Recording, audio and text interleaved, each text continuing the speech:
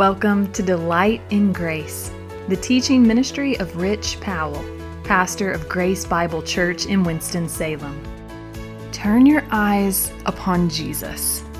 Look full in His wonderful face, and the things of earth will grow strangely dim in the light of His glory and grace. These lines from Helen Lemel's famous hymn couple well with our text for today.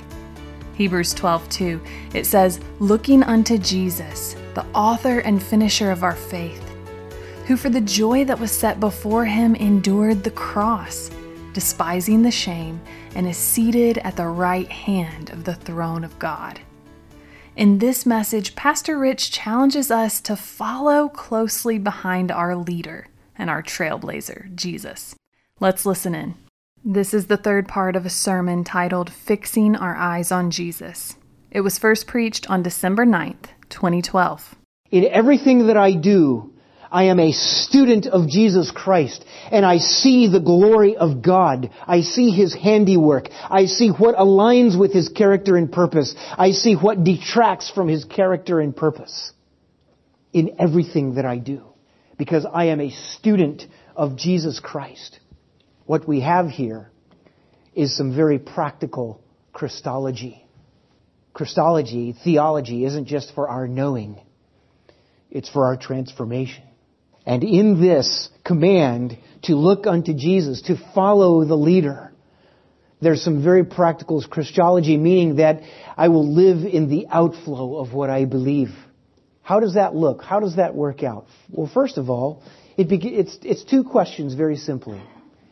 And the first question is this: what did Jesus do? It's not up to me and my conjecture to try to imagine what would Jesus do if He were in my shoes doing this. It is up to me, however, to know the revelation of God and to look at what Jesus actually did. What did Jesus do? Because He said, for example, in John chapter 13, "Happy are you when you do what I have done." He says, "I have given this to you that you should do, that you should follow my example." What exactly did He do in John chapter 13? He got down and did the work of a slave, and He washed His disciples' feet. What did Jesus do? Let's consider three subpoints under that. What did Jesus do when He was tempted? You see, it's the temptation itself is not sin. Even Jesus was tempted. But what did Jesus do when He was tempted? Are you tempted? Yes, you are.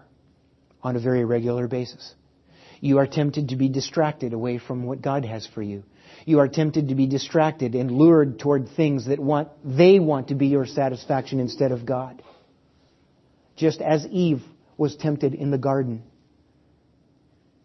away from God, away from His character and His purpose. You and I are tempted regularly on a daily basis. What did Jesus do when He was tempted? Or how about what did Jesus do when He was mistreated? Have you ever been mistreated? Yes, you have. If you haven't been, you will be, so just wait. What did Jesus do when He was mistreated? He was humble. He was meek. Meek does not mean weak. I mean, think about it. Who was Jesus, right? The very one who created all that is. And those that were mistreating Him, at any moment of time, He could have gone, "Okay, I'm done with you." And they were gone. Now, in His humanity, in His willingness to follow the Father and do the Father's will, that never entered His mind. But did Jesus have the power to do that? I mean, is He not the one who calmed the waves and the wind? He is sovereign over creation. And yet He never used that sovereignty. He never used that omnipotence for His own protection. That's the definition of meekness. What did Jesus do when He had a very hard thing to do? Something like enduring the cross. Pretty hard thing to do. You know what? The writer of Hebrews is not referring to the pain and the anguish, the physical pain and anguish of being hung on a cross and dying of suffocation. That's not what he was referring to. He was referring to the fact that the second person of the Trinity had to be abandoned by the first person of the Trinity, a suffering that you and I will never comprehend.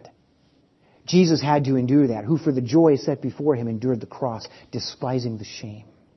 He had a very hard thing to do. Why did Jesus do that? Because it was in the Father's will and purpose. It was according to the Father's character of love and grace. That's why He did it. And it was in the Father's purpose. And it pleased the Father. And Isaiah 53 says He saw the travail of His soul and He was satisfied. That's why He did it.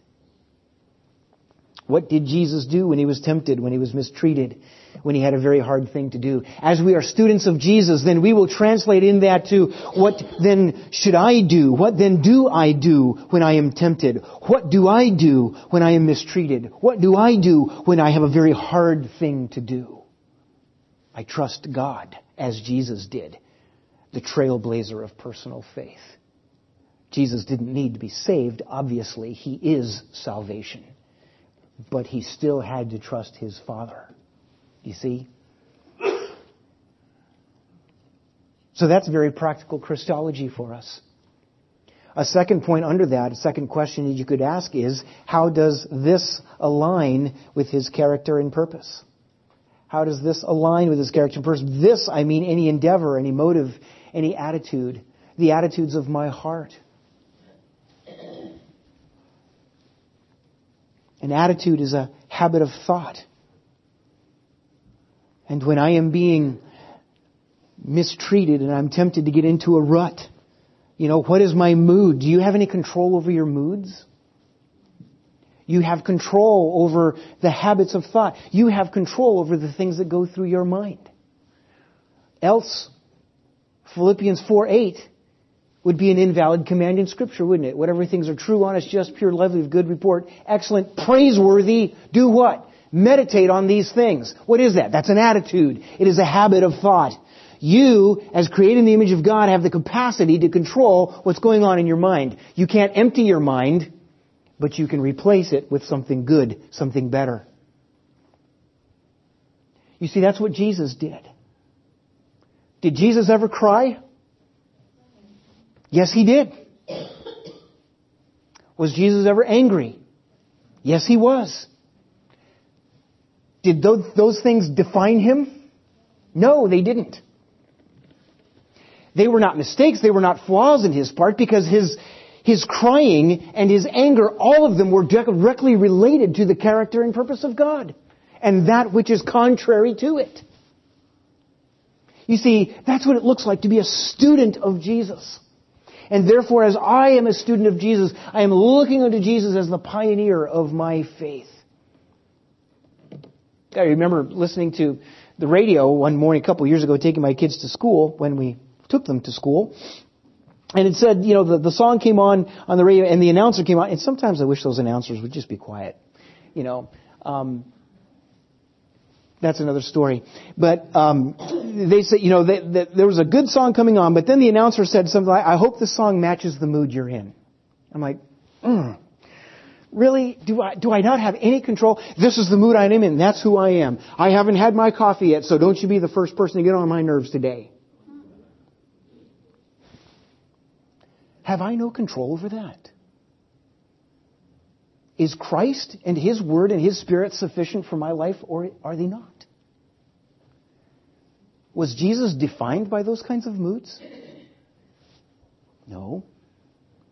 There's a lot of self-talk that goes along in a person's heart and mind. And as I am a student of Jesus, and I consider what He did, and then with my motives, even down to my mood, even down to my attitude that's formulating my mood right now, I can ask the question, does this align with God's character and purpose? Does this align with Jesus' character and His purpose? So if I find myself in the mood like I would be normally before I have my coffee in the morning, which, by the way, that really doesn't define me, but some people say it does of themselves anyway.